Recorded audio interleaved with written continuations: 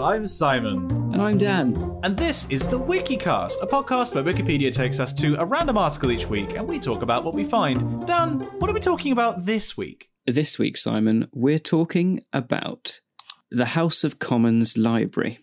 Oh my god. We literally, what did we say just before we started recording this episode? Whatever we do, we won't talk about Brexit. I then hit random article and got the House of Commons Library.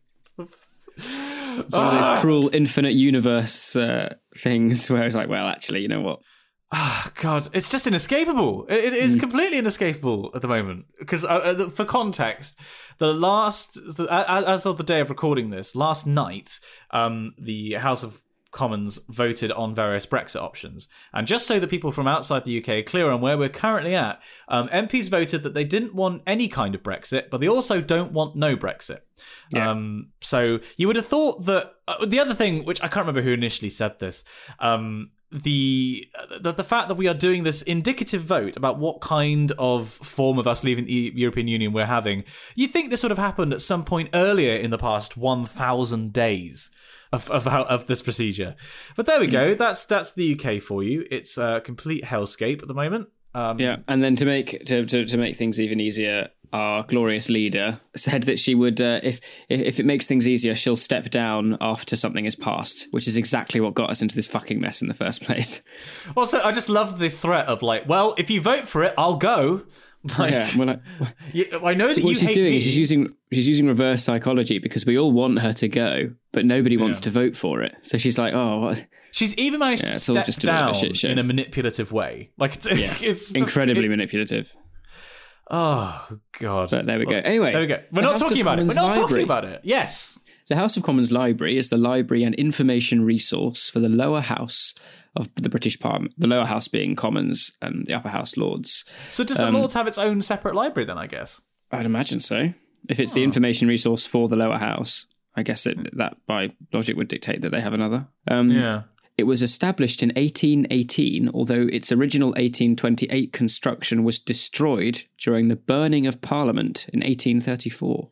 Obviously, so like the current Houses of Parliament, I know were a relative built. Yeah, of course they're about that period. Yeah, because that was they were being built when there was like a huge stink in London. Hang on, 1834, House of Commons. Right, House of Parliament, here we go. The Great Fire of 1834.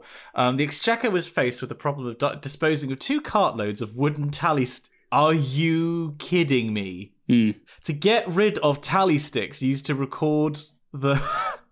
to record the votes in parliaments, they burn them. When asked to burn them, the Clerk of Works, the amazing title, thought that the 2 underfloor stoves in the basement of the House of Lords would be a safe and proper place to do so. And then, during the afternoon, a party of visitors to the House of Lords, conducted by the deputy housekeeper, Mrs. Wright, became puzzled by the heat of the floor and by the smoke seeping through it, but the workmen insisted on finishing their job. The furnaces were put out by 5 p.m. Mrs. Wright, no longer worried, locked up the premises. And at 6 p.m., Mrs. Wright heard the terrified wife of a doorkeeper screaming that the House of Lords was on fire. It's literally the Aurora Borealis situation. It's like, what's that? Yeah. What's that smoke coming out of the floor and all this heat? And the workmen are just like, oh, we're just doing our jobs. It's fine. And Mrs. Wright's just like, well, there's nothing to see here, I guess. So that's interesting. So on this same Wikipedia article, if you go to on the Burning of Parliament Wikipedia article, go to the section 16th of October 1834, and there's a painting by Turner of the burning of the House of Lords. Oh, that's gorgeous. That's really cool. I think Turner's my favourite artist. It's my dad's favourite artist. Yeah, I do like it. That's a beautiful one, yeah. So this is then, so cool. Yeah, the current House of Westminster, the Palace of Westminster, I should say, was as a result of this fire. I don't know what, because I was thinking it was to do with the gunpowder plot, but of course the gunpowder plot didn't actually succeed in the 17th century. So, and the buildings don't look like they're from then. Huh. The total, I don't know if you saw this. Did you see what the total cost of the building was? No. £2.5 million. That's quite reasonable, I suppose. It doesn't seem like very much, does it? Well, it doesn't say if that's accounting for inflation. I imagine 2.5 million at the time is probably a bit more likely.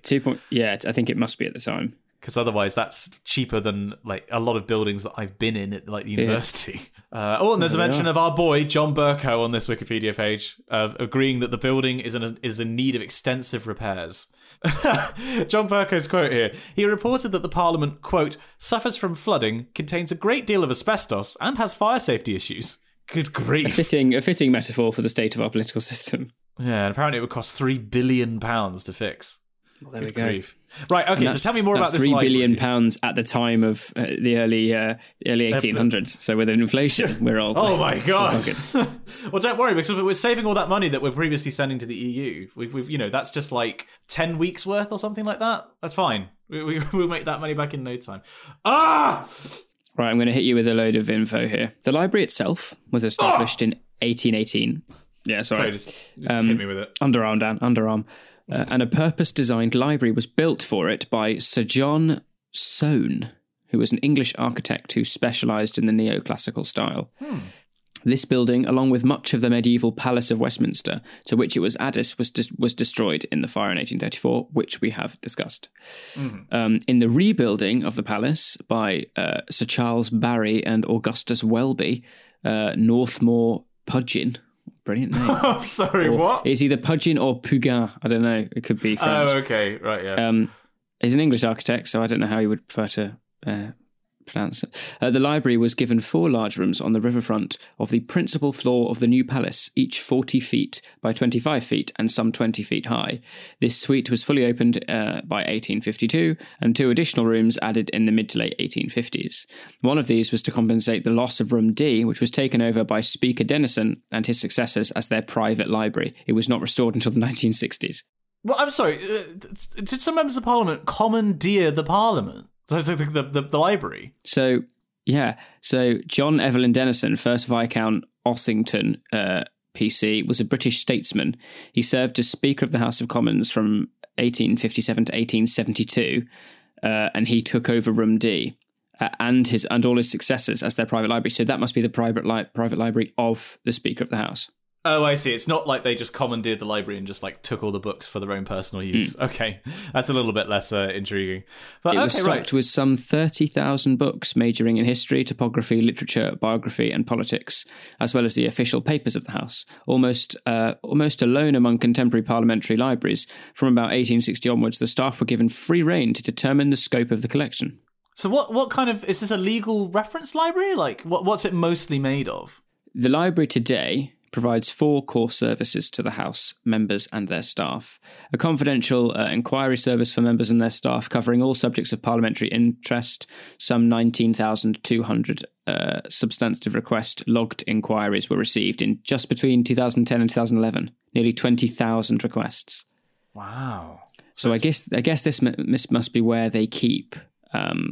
their copy of 50 Shades of Grey. Yeah, things like, the really important stuff that we can't do without. Briefings for the House and members generally covering the business of the House and other issues of parliamentary concern. 83 research papers, around half on bills before the House, and 187 debate packs were produced in 2010 and 2011. Library services including reading rooms, book loans, online resources and reference collections, and training and guidance in the use of information, particularly online resources and library services. I bet you this was relevant recently because do you remember Burko, the Speaker of the House, John Burko, denied a third vote for Theresa May's deal on the precedent of a previous ruling in 1604, I believe it was. So I bet you he went to this very library to dig that out. Like this is actually now a relevant. Yeah. It has been used in recent days for the good, I would argue, of the country. Wow! I think here there's there's a list of all of those who have served as librarian of the House of Commons of the library. Right. Going back to 1818, as of 2015, and still currently, it's Penny Young, who's the current and 15th librarian. What a lovely name, Penny Young. That's a great name. Okay. So there's also a reference here. Although members of the House of Lords may by courtesy use the library, the House of Lords has a separate library, brackets, and equally fine set of rooms. Of course they have to specify. Just so you know, it's a really also nice. It's like imagine if it was like a property listing, because obviously I've been looking at houses recently. If it was like a stunning library location with how many volumes was it? Did it say? Or in the House of Commons library. Yeah. Because it was 20,000 requests. I had that figure in my head. Yeah. The total holdings are about 350,000 print items, plus journals and official papers. So none of that's counted in the online. Okay, so a stunning central London location with over 300,000 entries. May contain asbestos. Yeah. We're asking for 500,000 per month. The House of Lords Library looks like the Devon and Exeter institution. Oh, what? We talked about... that was in the episode, wasn't it? We didn't talk about it after the episode. I think so. If you stick House of Lords Library into Google Images, the reading rooms look the same. House of... I mean, to be fair, they're all libraries from about the same time, right? Yeah. House of Commons... Sorry, did you say House of Commons or House of Lords? House of Lords. House of Lords Library. So, hang on, I'll have a look at the picture of the House of Commons Library first. Okay. Now, let's just do a comparison, right? That looks an awful lot like a lot of Oxbridge College libraries. Wood panelling, carpet, lots of desks with kind of leather chairs, and it just looks like it should be filled with smoke. The House of Commons Library, I think, looks much nicer than the House of Lords. House of Lords Library. Yeah, I've got to agree with you. The House of Lords Library looks a bit more like the Oxford Union, which I'm sure is not a coincidence at all. Wow. Yeah, I definitely prefer the House of Commons one. Sorry, this is about as... Is this the most British episode we've ever had? We're just like, well, I think the House of Lords Library is actually inferior to the House of Commons. Bizarre. Interesting, though. Is there anything else of note in this article? Well, let's have a look and see. Not really. Okie dokie then. Yeah, that's it. I don't think that's really... That's it. Then we're done with the interesting bit of the podcast stuff. If you came here for the Wikipedia stuff, we're done. Oh, it has a website. Oh, right, good. We found more content, everyone. Don't leave yet. www.parliament.uk/Commons Library. Parliament. They have a YouTube channel? /Commons Library. No, it's just the UK, yeah. It's just the UK Parliament YouTube channel. They've got a video, though, which is quite interesting. How the House of Commons Library does something. Like the parliament.uk. For one thing, I haven't seen a .uk domain name before, I don't think. Wow. What is it about public sector website domains that they're all just absolutely abysmal? They look like they're about 10 years out of date, which I suppose is because they are, because no one's paid for any money to have them redone. Yeah. Like I was looking at Captain Reed, who's a very active member of the community, who's now one of the ladmins on the Discord. His website, infinitely better than this. I was very impressed by the captain's website. Not Riley Reed's, but I just want to be very clear. They are different people. Yes. We have conflated and very different them before. Websites. Very different websites. Captain Reed's is I'm going to say it's 10 times better than the Parliament website. That's not terribly impressive. Yeah. But what I am trying to say is it was impressive. What I am looking at is on here. There is a section of the website called Hansard. Have you ever heard of Hansard before? No. What's that? Hey, I've never heard of this. Right, so I'll read from the wiki. Hansard is the traditional name of the transcripts of parliamentary debates in Britain and many Commonwealth countries. It's named after Thomas Curson Hansard, who was like late 18th century, a London printer and publisher who was the first official printer to the Parliament at Westminster. So it's the official transcripts named after the guy who originally printed them. Never heard of them before. That's actually quite kind of interesting. Good grief. We found something to talk about in the House of Commons that wasn't Brexit related, and it's actually interesting. Oh, this is really cool. So on the website, hansard.parliament.uk, you can view the latest sitting of the House of Commons and the House of Lords. In text form? Yeah, and it gives you a breakdown of what's happened. Do you know everything that John Bercow says in capital letters? Oh, that's annoying. So there's kind of like a contents page, and you can click what's ever happening within that section. So that it opens with Commons Chamber, House of Commons, Wednesday, 27th of March, 2019. The House met at 11:30 o'clock. 11:30 o'clock. Yeah, love it. Prayers. Mr. Speaker in the chair did the opening. Apparently, there's opening prayers. They're opening prayers? Yeah, I had no idea. I mean, it's a good job they have to pray as well, because we have to do a parliamentary prayer after every evensong, and we have done for the past, since September, I think. Is that just because of the Brexit situation? I think so, really, yeah. Just like, we're just praying for an end to it, guys. Like, even the cathedral's packed out with people. Right, that's enough of the House of Commons Library. And look, we spoke about that the whole time, and we didn't even talk about Brexit. Barely mentioned. Hardly discussed at all. So something which had came up, which was a big surprise to me, was, I don't know if you've seen this, but I appeared in a video on the Oxcast main channel. I didn't see that, no. When was this? So this was yesterday. So basically what happened was I went to Bristol. Basically some friends of mine got engaged and they had like a surprise kind of party for it, which was really, really fun. Lovely to go back. And as soon as I was in Bristol, I messaged Lewis. I was just like, hey, I'm in town. Do you want me to come in and film anything? Because like normally I've been a part of Civ streams with them before. And I was like, well, do you want me to, we stream on Mondays? Shall I stay for another day and then I can come in? And he was like, yeah, sounds good. So I did a stream from like 2 till 8 playing Civ. But what I did before that was they were like, yeah, we were playing some GTA, but we just had a dropout. Do you want to come play GTA with us? I was like, well, I've never played before. I've never played GTA on the computer. I've played a little bit of GTA 5 on a PS3. Yeah, sure. How badly can this go? But what I was expecting was that it was going to take them weeks to edit it. Because, they're a big YouTube channel. They've got a lot of stuff on the go. I assume that their backlog was like quite a few days. But it came out on, Wednesday? So it came out 2 days after I recorded it. And it's interesting to, like, I always assumed that with these big YouTube channels that, with the gaming ones, that it was always, what happened in the recording session was always quite different from the final product. Like, there was a lot of stuff that was cut out. There was a lot of talking over everybody. But what was quite surprising was that when you were actually playing, it felt exactly like a video in that actually the editing is relatively minimal, but it's all the little things just to make things a bit more understandable and to shift audio around. Changing of points of view and things and cutting out bits that just drag a little bit and maybe jokes that don't quite land. But it felt like exactly, the end result was almost exactly like my experience recording it, which was quite surprising. But it was, it was really, really fun. I would highly recommend recording videos with the Oxcast if people get an opportunity to. They are a lovely group of people, even if I do still suck at GTA. Although I didn't DNF in at least one race, so that's something. I'm just on the video now, and 15 hours ago, someone called Nikolai has commented saying, you sound like Calf. Well, the thing is, though, I actually talked in the GTA video, so I can't sound that much like him. But I have had that before. Somebody mentioned that on the stream that I sounded like Calf.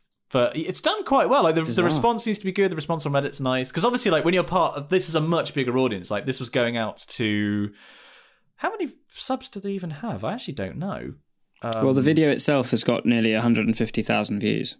Yeah, and it gets sent out to. Hang on, I've just found their channel. The Blue Zephos channel has 7.2 million subs, so it's quite a big audience to be exposed to all of a sudden.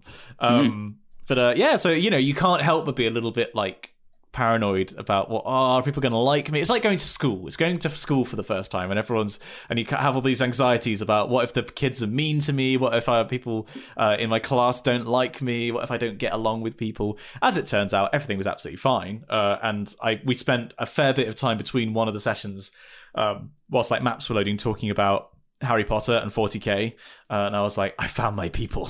This is where I was meant to be. But yeah, I'll include a link in the show notes to people who are interested in watching it. I watched it back and I thought it was a funny episode. I'll have to give it a watch.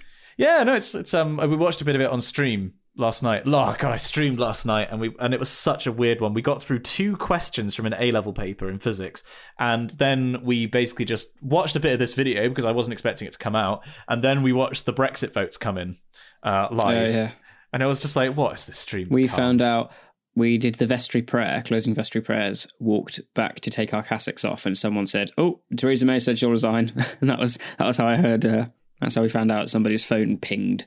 And, it's the when you get a BBC News notification, it's like, oh, what's it going to be? What's it going to be? Because especially when there's times of there's a debate happening or whatever, and you're like, what I've started doing is when there's a group of people, if I'm around like me, Pixel Girl, or like a other group of people, just be like, right, what do you think? Let's take bets. What is that? What is that news notification? I don't think anyone's been able to successfully guess correctly because the situation is just such a clusterfork, as you would say in the Good Place. Indeed. But Good grief. Anyway, sorry. So yeah, that was that's just something to bring up, seeing as I don't think it fits terribly neatly into any other corners. That I am now part of the Yogscast cinematic universe officially, which is the YCU. Very good. I like what you did there. Cool. Well, shall we then? Seeing as you were just talking about it, we talk about your choral piece of the week. And this will be my piece of the week. Drum roll, please.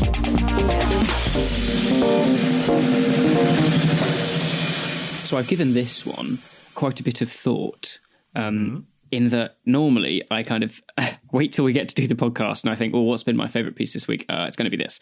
But I've known for a couple of days, in fact, since Monday, what this piece was going to be, because those of you who follow me on Twitter, Daniel J. Moore, or Dan Moore on Instagram, you may have seen a video, a brief extract of the early music consort Ex Noctem, which is, I'm one of the tenors.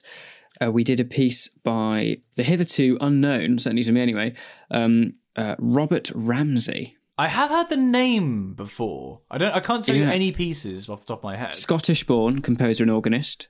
May have been... He seems to have been, here we go. He seems to have been from a family of court musicians to King James VI.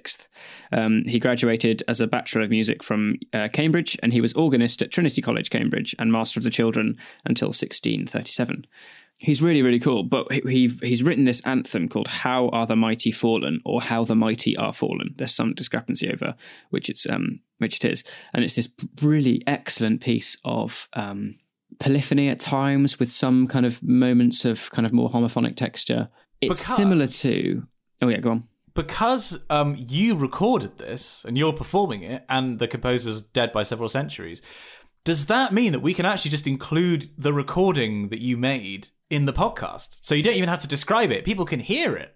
Yeah, we can do a bit of that clip. I don't have the full recording because the whole piece goes on for about 12 minutes. But okay, well, the brief clip we can use. We shall do some with some editing magic. Thank you, Adam. Here's a brief extract of How Are the Mighty Fallen.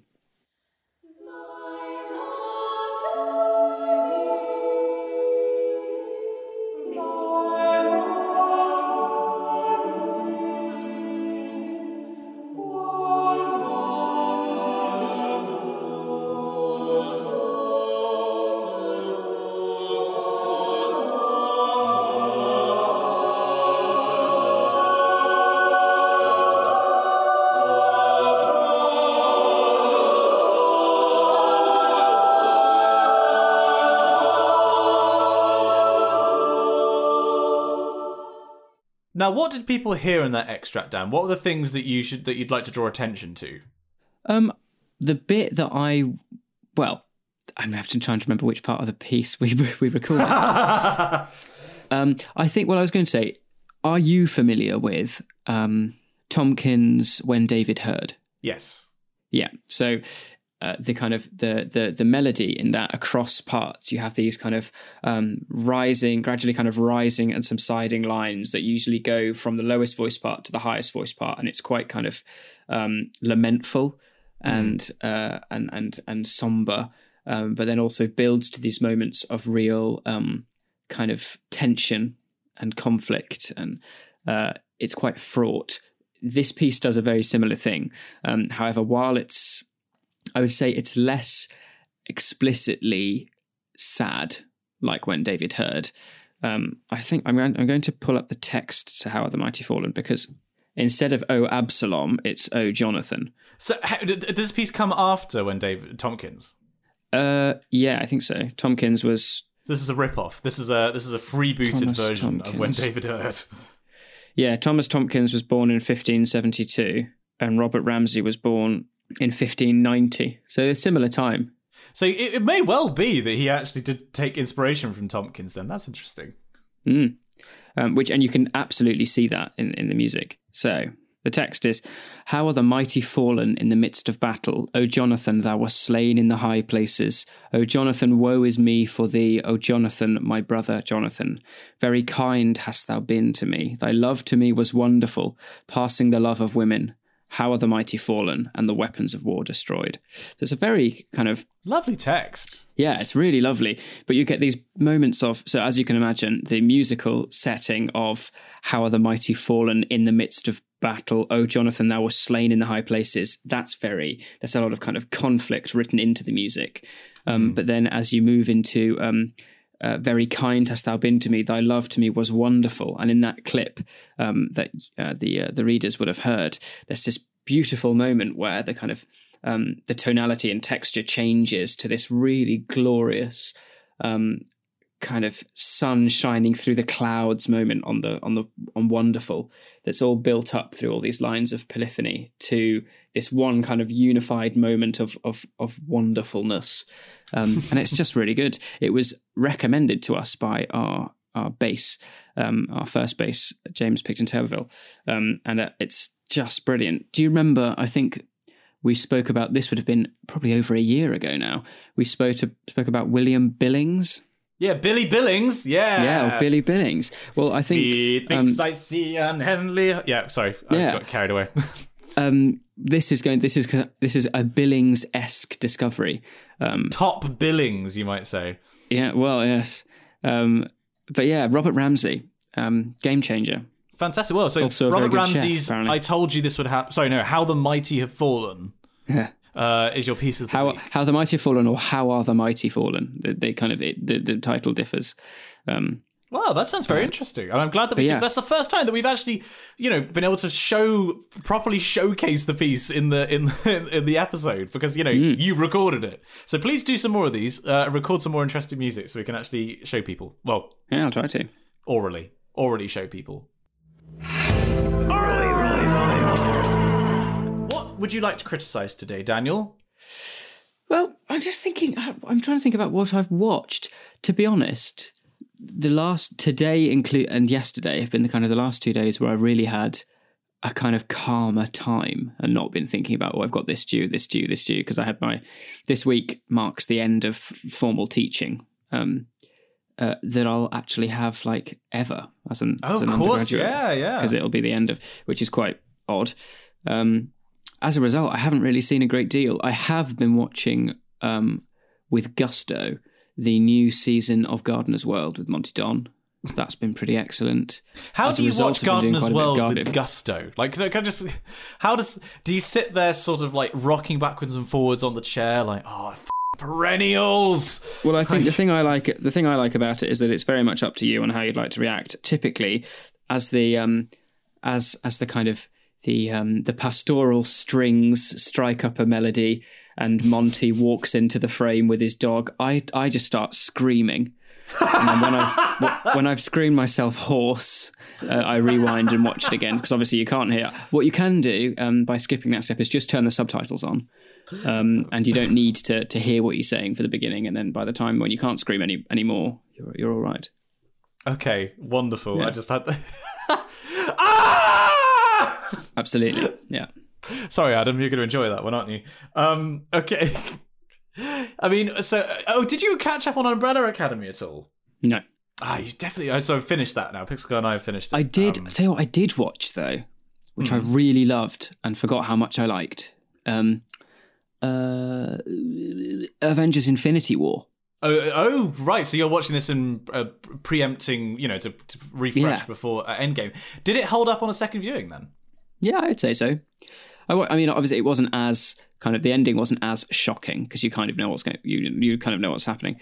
It's not a teleological plot the second time round. Well, no, it is a teleological plot the second. Every movie has a teleological plot the second time round. That's interesting. Sorry, go on. Yeah, it was just a kind of visual feast. You forget how brilliant the kind of the CG and everything about it really. Now, I really liked it. It's interesting that you use the phrase visual feast, because one of my favourite YouTubers, who I think's really perceptive, is Patrick H. Willems. I don't know if you've watched any of his stuff, who does video essays on movies. And what distinguishes him is that he will, instead of just doing something like, for example, not to put down her content, but something like Lindsay Ellis, who does for the most part, she has actually started doing more of this recently, to be fair. Just talking over clips of the films and maybe a little bit to camera. What Patrick does is actually include filmmaking techniques and sort of short movies almost in his video essays. So it's quite a meta discussion of film themes sometimes. And he's done a 2-part series that's about an hour of content in total about the limitations of the MCU. And specifically, he's had a bee in his bonnet for a long time about how flat everything looks in Marvel movies, and like how boring the cinematography is a lot of the time. Because I would agree wholeheartedly with you that the CG is amazing. Like the way that they brought Thanos to life is like, he's undeniably like a character. Like he's photorealistic. But the cinematography in general, with a few notable exceptions, is really quite dull and boring. I think Infinity War has been one of the exceptions to Marvel's kind of more recent back catalogue. And when I say recent, I mean like post 2005, where I thought Infinity War made more of a concerted effort to emulate comic book style framing. So if you think, if you went to, so like think of the initial charge that the Avengers make when they're in Wakanda, is it? Yeah. If you I remember kind of watching it, I rewound it and just periodically hit play, pause. And you know how in comic books, how they do splash pages. And you'll have moments of kind of like the framing will suddenly be completely different, and you can almost, it'll be kind of angled in such a way that it gives the image movement. You get just as much movement in a frozen frame as you do when the image is moving, because of the way that they've moved the camera. You absolutely should watch this video series. It's only 2 videos. I shouldn't really call it a series. It's a video in 2 parts about why Patrick H. Willems thinks that Joss Whedon was the best person to do that in the MCU. Like, the classic example is that shot in the Avengers of this in the original Avengers of, the camera rotates around, it's the whole group like facing outwards, and they're united for the first time properly in the movie, and it's like that's in a way the most iconic shot of the whole MCU. Like the way that Whedon seems to get it, because he put a massive stamp on the MCU, and like Age of Ultron is a bit of a mess, but it's still, I don't know. I still think I prefer his style of things to the way that the Russo brothers do those. For example, the way they do those splash frames. Yeah, you should watch it. I'll include a link in the show notes to people. I think he's one of the best film YouTubers at the moment. I'd highly recommend the video series, because it's he's watched every single one and put a great deal of thought into this, and like, I think in a way it is difficult to voice a dissenting opinion about Marvel. Everyone is so kind of expected at this point to be a massive Marvel fanboy, and it has also become very tribal with Marvel re DC. Like, you're either in the Marvel cult or you're out of the Marvel cult. There's no grey area, and I think like what he does very well is actually say, look, I like these things, but there are big problems with the way they do, for example, their cinematography. I highly recommend it. That's okay. That's one. I was just looking through my liked videos, which is why I was reminded of that. As a brief aside, Joss Whedon looks incredible for 54. Let's have a look. Joss Whedon. What does he look like at the moment? I saw him about 10 years ago. If I looked at a picture of him, I would not say he looks 54. Now, when are the Infinity War? Yeah, he's looking pretty good there. He looks a bit like an alt Simon Lane. If Simon Lane had a smaller or Phil forehead. From EastEnders with a beard. yeah, I suppose so. That's one way of looking at it. Yeah, marvelous, man. Look at him when he's younger, though, when he doesn't have a beard. But Joss Whedon without a beard looks like a bit like David Cameron, actually.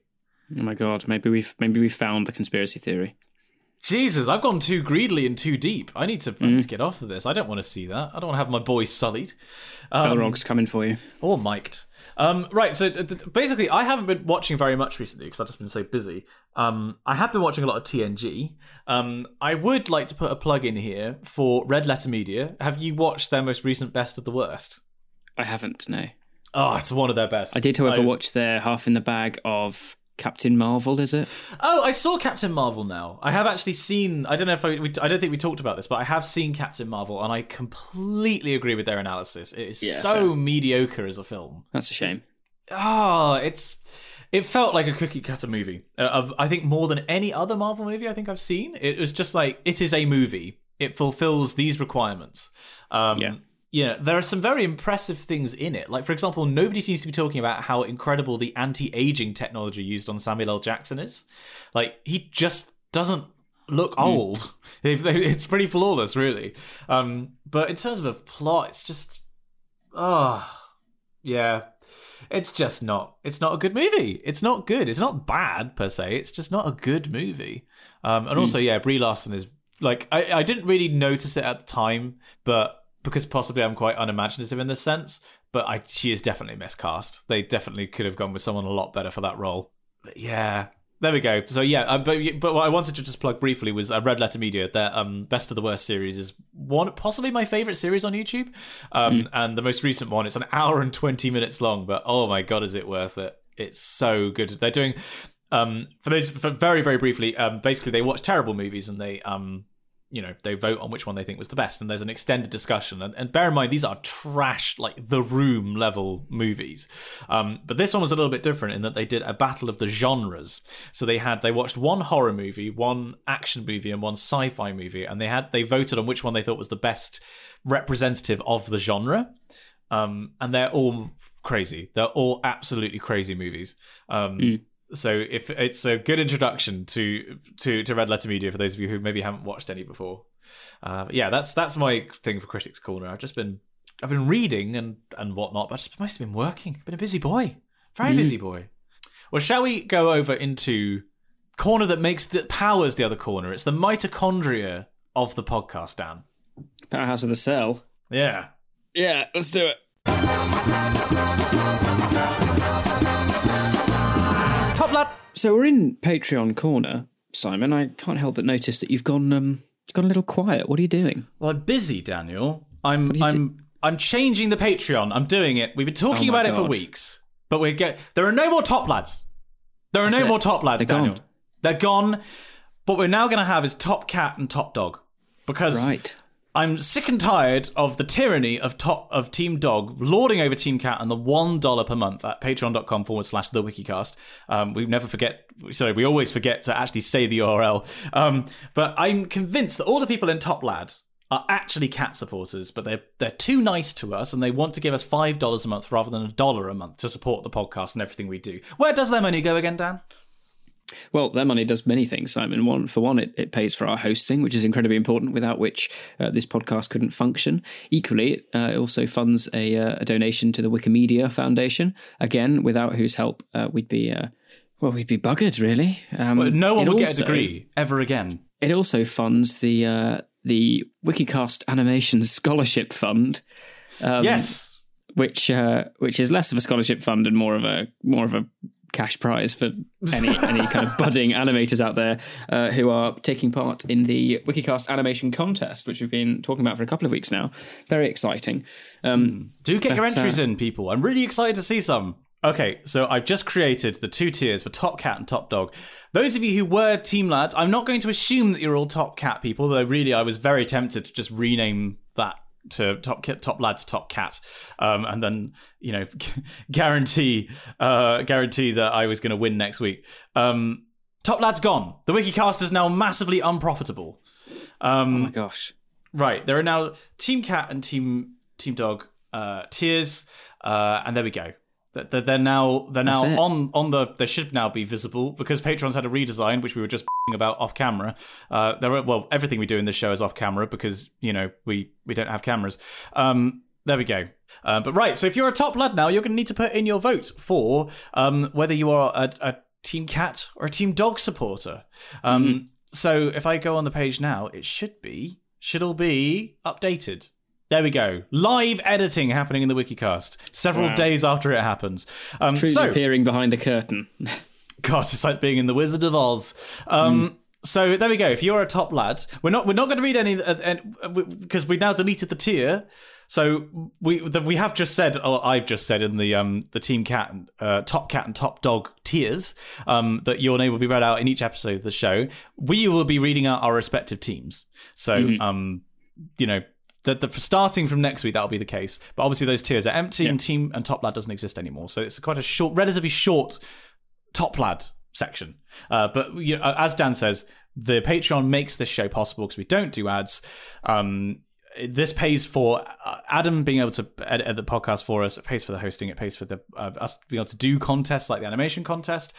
It's pretty fundamental to the existence of the show, is what I'm saying. So those of you who are willing to support us, even if it's just $1 a month, make a massive, massive difference. So thank you very much. Now, I wonder, before we jump on into Crisis and Correspondence, given that we've been on Patreons and we're looking towards our wonderful readers, cast your mind back a couple of weeks, and you may remember that we discussed a music survey. Yes! Do you recall this? The track record. I'm making a big deal about this because I don't want it to kind of breeze under the radar as a thing that I did, because it took ages. It was, there were two things that made this process incredibly frustrating. One, there wasn't really a set format of how people should send in their kind of their answers to this survey. If I had a unified format, it would have meant considerably less kind of the research on my part. Also, I realised what I could have done to speed up this process way more was just make like a Google Doc, and people could have filled it in, piece of cake. But no, I didn't think this through at all. So I've learned lots of things in this process. However, we've had, quite frankly, a staggering amount of emails. I think the most emails we've ever had for any kind of piece of correspondence. They're still coming in to this day. So I'm gradually adding to this this document, this Excel. God, I'm even in Excel. This is how exciting we're getting. But what I've done so far is I took each of your answers to these questions. So that was your favourite song, your most played song, and your most recent song. I've popped them into a table. Now, this is where things took ages because people might not explicitly label each choice as favourite, most played, most recent in that order. I then had to kind of write out each one. Oh no, you had to read the emails. Oh no. Well, no, I had to read them, but if they had been in a kind of in a set format, I could have just copy and pasted each one as I read them into a table rather than having to format the table at the same time. I then also failed because what I wanted to do was be able to kind of do a breakdown of who listens to what, which genre is most popular. Are there certain artists that are, most interested? The genre one was what I was most interested in. So I then had to take every single song. So that's 3 songs per person. And I think this table I've got has 35 people in it. So what's 3 times 35, Simon? 105. Yeah. So that was 105 separate Google searches to try and hone and It sounds like a great deal of work, Daniel. We appreciate your efforts immensely. Genres. Oh, man. Anyway, but we can now officially announce that there is a lovely, sexy-looking pie chart, and I love a pie chart. We shall put it on the Patreon and in the Discord after this goes out. They'll be uploaded imminently. I'm not going to upload the table because that has names next to choices and things. So actually what I'll do is I'll just hide the names and put the list anyway. I'm also going to try and create a Spotify playlist and Apple Music playlist. And maybe YouTube one if I can be bothered, that will be publicly available. So should you be going on a journey somewhere and you want to be able to shuffle through a random playlist comprised of music that the readership listen to, and it's safe to say it's a massive scope of music. I'm noticing that someone's most played song is Africa by Toto. Well, at least 4 people have chosen Toto's Africa, which I think is brilliant. But for instance, we have Der Doppelganger by Schubert as the most played piece, which is a classical piece. The next entry as most played was a piece called BTS Cypher 4, which is a piece of K-pop. We then jumped to some metal, then some indie, a bit of pop, some rap, some folk, And then Lana Del Rey. Who is, of course, a genre on her own. Yeah, well, yes. So what are your conclusions? The pie chart I've created. What are the headline conclusions? As expected, the most sizable chunk of pie, on 28%, falls under the category of rock. Now, rock is a pretty broad genre. Yeah. That's followed closely by pop at 18%.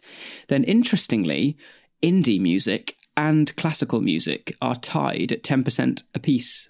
I'm surprised that we didn't have more classical music, actually, considering the demographics of the readership.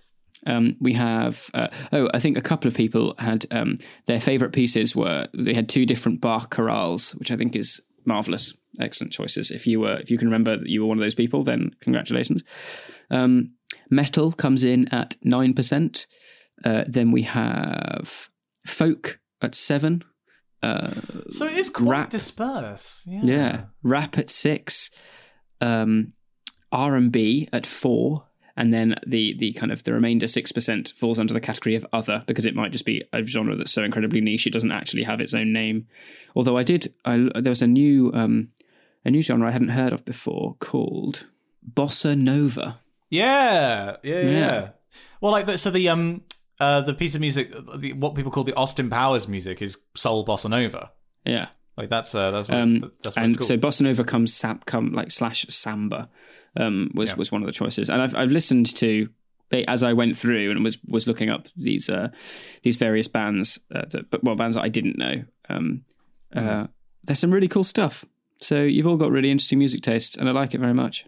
So basically the headline conclusions here are that the Wikicast readership has diverse music tastes, but the most popular genre is rock, followed by pop. Yeah. So basically similar to the rest of the population. Yeah. Which I suppose... Well, I have noticed, by the way, so Dan has emailed me a PDF of the music survey. The first... Oh, I know what you're going to say. The first... Is he talking about the other pages? Yeah, the first page is the Wikicast...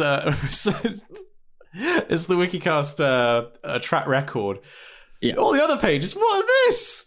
So they are just like preset when you choose to create a spreadsheet in Numbers, I think it is. It gives you like a theme as kind of like, this is like a sample thing, and I just didn't delete the sample page. So you've got these other ones which will be... There are 8 sample pages of like explaining fundraiser results by salesperson, an area chart of different product sales in different years, temperature and rainfall for a particular location. This looks like it's probably California or something. Like, I find this very interesting compared to the Wikicast track record. This is much more. Well, there interesting. You go. It's a win-win. Yeah. Well, thank you very much, everybody, for emailing in your music listening tastes. I think that is interesting. Obviously, if you can make that playlist. Which one are you going to go for? People's favourite or people's most played songs? I might just do a general big one of everything, because then I think in terms of what you might get when you shuffle, you'll get such a broad range of stuff. So the playlist will comprise of people's favourites, people's most played, and people's most recent. Okay, so it's going to be a snapshot of what people are listening to. It's been really interesting. It's genuinely been really, really interesting. And while it did take an absolutely age, I've learned many things along the way. Namely, if I'm ever going to do anything like this again, I'm making a Google Doc and having some uniform process. Because my God, I was going spare at the end of it. I think I sat at my laptop for about 2 hours going through, slowly tabbing across. And it was a joy, though, an absolute joy. We live, we learn. We now know better. We do. But thank you for doing your work, and thank you, readers, for entertaining us with your musical choices. Top lad. So this week in Crisis Corner, we have possibly the first time ever in the Wikicast a 3-weeker. So bear in mind that we had 2 episodes ago. A reader was writing in. Called Anonymous, of course, as all of our crisis correspondents are, basically saying that they're not sure whether they want to do the PhD at their current university. They don't really want to do it there, but they feel like their supervisor isn't going to support them moving somewhere else. And I gave my 2 cents at the time. We had another anonymous last week who gave their 2 cents on it. This week we have 2 more emails, which I'm going to paraphrase because the readers have clearly put a lot of thought into this. And it's good to get these different perspectives. And it's also interesting to see how many people have been doing PhDs in the readership. But yeah, because this is the 3rd week, we will keep this relatively brief. So thank you to Anonymous and Anonymous who emailed in. Oh, sorry, no. This first one actually comes from Anony Hippo. I like this trend of Anony large mammal. That's very good.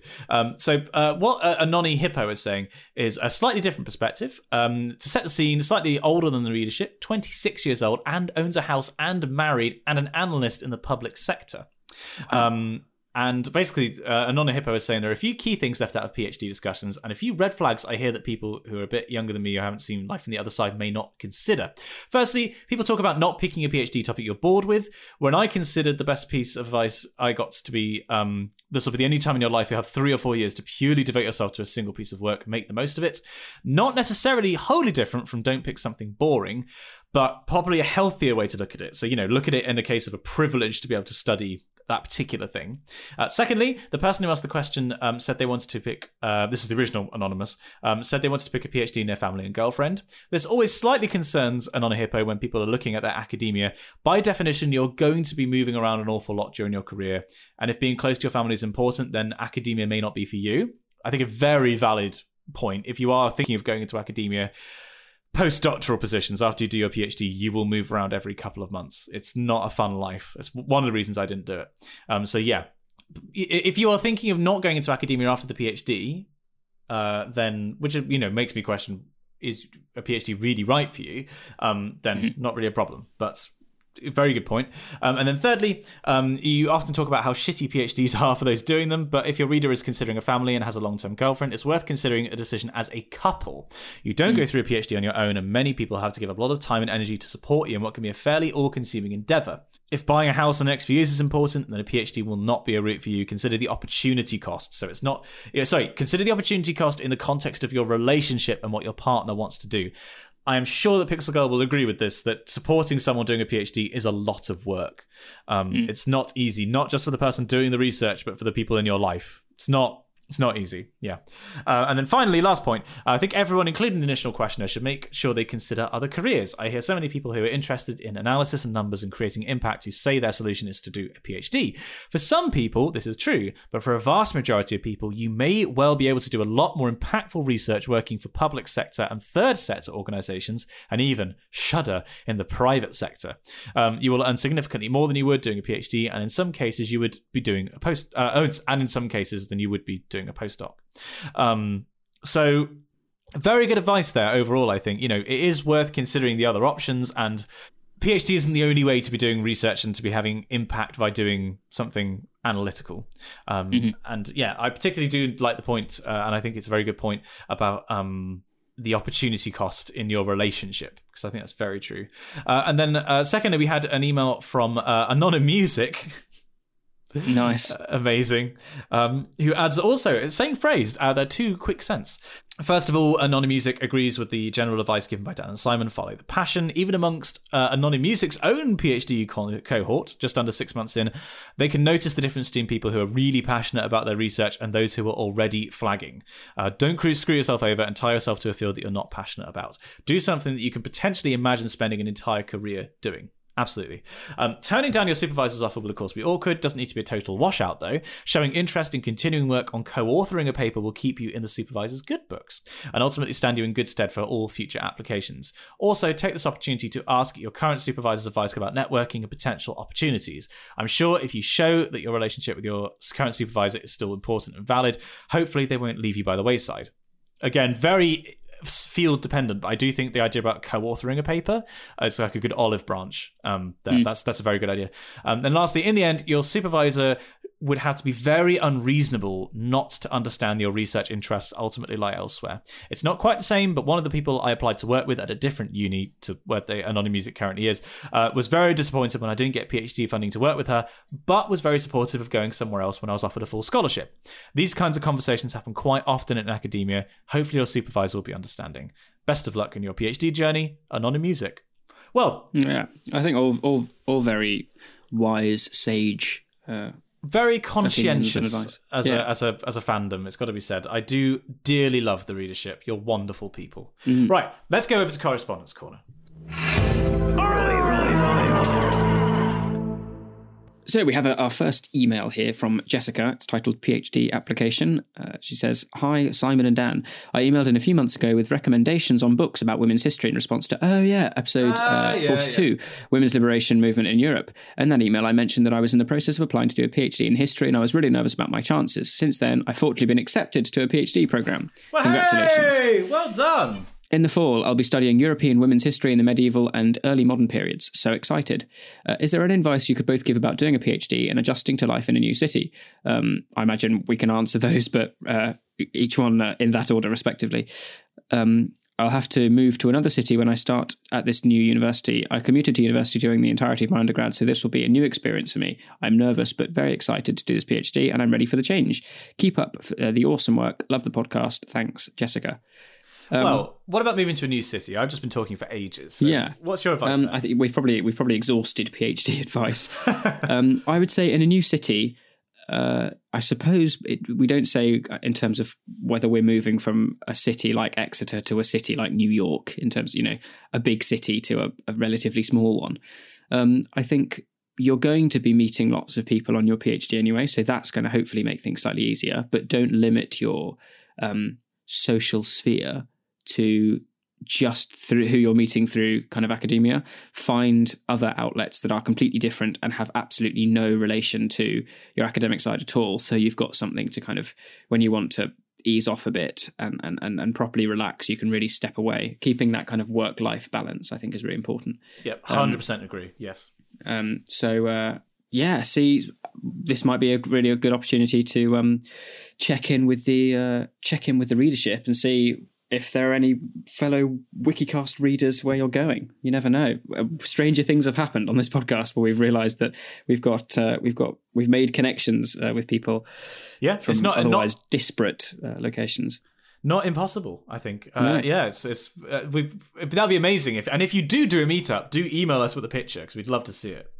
So what I would just say about starting a PhD is start at a pace that you can maintain. Don't sprint. Bear in mind that it is a marathon. It is a very long piece of work that you're about to start doing. And so you should, obviously you want to impress people when you start and, want to impress your supervisor, and you absolutely should work hard. But make sure that you are starting to work at a pace that is feasible for you to maintain. And exactly as Dan said, find an extracurricular. Find something that you can spend your time doing that's not work. It's just so important for your mental health. This is going to be a difficult time. It is a difficult time for everyone. Sooner or later, you will come across a point in your PhD where it is just feels like rock bottom. It just feels so incredibly tough. And having a support network outside of academia, I think, is super important to get through that situation. But yeah, pace yourself and be kind to yourself. It's probably the best advice I can give. We have another email here from Lauren titled "University Help" brackets. Seriously, please help. So we'll do our best. It sounds urgent. She says, "Hi, Simon and Dan. I'm having loads of trouble deciding between Durham and York for natural sciences. They've both given me the same offer, and I love both universities. I know they're so different, but I can see myself being happy at both. What's your take? Thanks, Lauren." I have never been to Durham. However, I have been to York, as I've got family there and friends at the uni. I think York is quite a bit bigger than Durham, is it not? No, I'm in the opposite situation. I mean, I've been to Durham University. I've never been to York University. I went to York when I was a kid, but that was way too long ago. I mean, so I think Durham is a collegiate university. It is, yeah. Whereas York, I think, is a pseudo-collegiate university. I had a friend who went to uni there, and he was saying that they were kind of trying to do an Oxbridge thing, but not really. So I guess it kind of depends on the structure you want. I think really the college structure makes a massive change. It makes a massive difference to your university experience. If you think you'd be better off in a smaller, more contained educational environment, I think, personally, I think that would be most people would benefit from it. Then I go for Durham.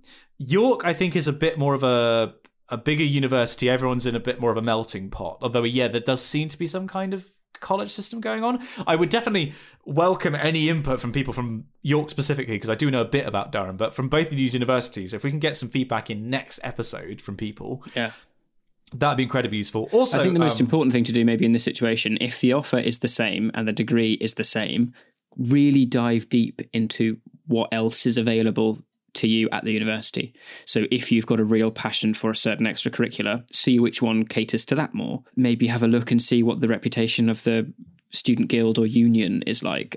What does the city have to offer? Is there more to do in York than Durham? Do you have family nearby one or the other? That might mean that you might want to be closer to them, or indeed maybe further away. Also, I'd say post in the Discord. If you are on the Discord, Lauren, just post and say, hey, I'm the reader who's trying to choose between York and Durham, help.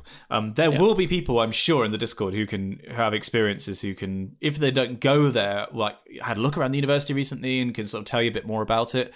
The most important thing, go with your gut, I'd say. Absolutely, just go with where you think you can be at home. And the best way of knowing that is listen to your heart rather than your head, I think, at the end of the day. That's the most important thing. I think also, don't worry about, whenever I've got, my younger brothers are currently looking at various places to go because they'll be coming to the end of their A-levels. And I know they've got friends who are stressing about making a choice, but they haven't got time to go and visit the uni or go and have a look around the city or whatever. When I was applying for my universities, I wasn't even in the country. Like I never went to Exeter before. Of all the unis I applied to, Exeter was the only one I didn't visit, and ended up being the one I went to because it just felt like the one I'd be happiest in. And so don't worry about those things about me. I've visited Durham, but I haven't visited York, so I should probably go to Durham because I don't want to take the risk. Don't worry about it. The UK is quite a big place, and there's universities absolutely everywhere. You're making your life harder if you try and expect yourself to visit every single place that you want to try and go to. So they also, it's worth pointing out, they're both great universities. They're both very well ranked, very well respected universities. So whichever one you end up going to, you'll be okay. Don't worry. Absolutely. Then lastly this week, we do have plenty more correspondence, but we're just gonna wrap this off with yet more of my favourite poet. It's my favourite poet, Dan. It's Riley Reid. Here we go. We've got some yet more fantastic poetry that slew me last time. So I haven't read these yet. This is going to be a live. I've read through some of these ones and they are excellent. Okay, so here we go. Riley writes, Lordy pants, hopefully I haven't bitten off more than I can chew. Most of these poems were born from one morning shower. Enjoy. Lovely. Here we go. Roses are red. This room is lit dimly. It's been a while since we've heard from our dear friend Welsh Gimli. Here we go. Nobody tosses a dwarf. Strap on. Oh, settle in, strap on, Riley. Roses are red. I just missed them. I guess I'll take the next train. All aboard the nasal feudal system. Roses are red. Stella. Bugs go through ecdysis. Send in your responses, everyone. We've got a reader in Croesus. Strong. Oh, boy. Football game. Free admission. Tecmo Super Bowl special edition. This is the most circle jerky way we could end out the podcast. It's like, here's a bunch of in-jokes from things that happened ages ago. Like, if you're new, you're not going to have a clue why these are funny. But they are to us, so you. If you are new, incidentally, these... This is Roses are Red to Electric Boogaloo. Each of these limericks, I guess limericks? What are they? No, that's not right. No, it's not a limerick. It's just two rhyming couplets, isn't it? Roses are red, violets is an example of what kind of poet? Hang on. Basically, either way, the rhyme is taken from previous episode titles that we've done before. So if you haven't listened to our Welsh back catalogue or different... I managed to say both catalogue and... Oh, God. I think I'm having a stroke. Simon, you take over. Okay, quickly. Simon and Dan, on Patreon, they're dependent, so they thank their top lads, Connor Levers, Ben McMurtry, and Bendant. I like that. I like the fact also on my Patreon, Bendant has changed his name so there isn't a gap. It is just Bendant. It's just one word. Okay.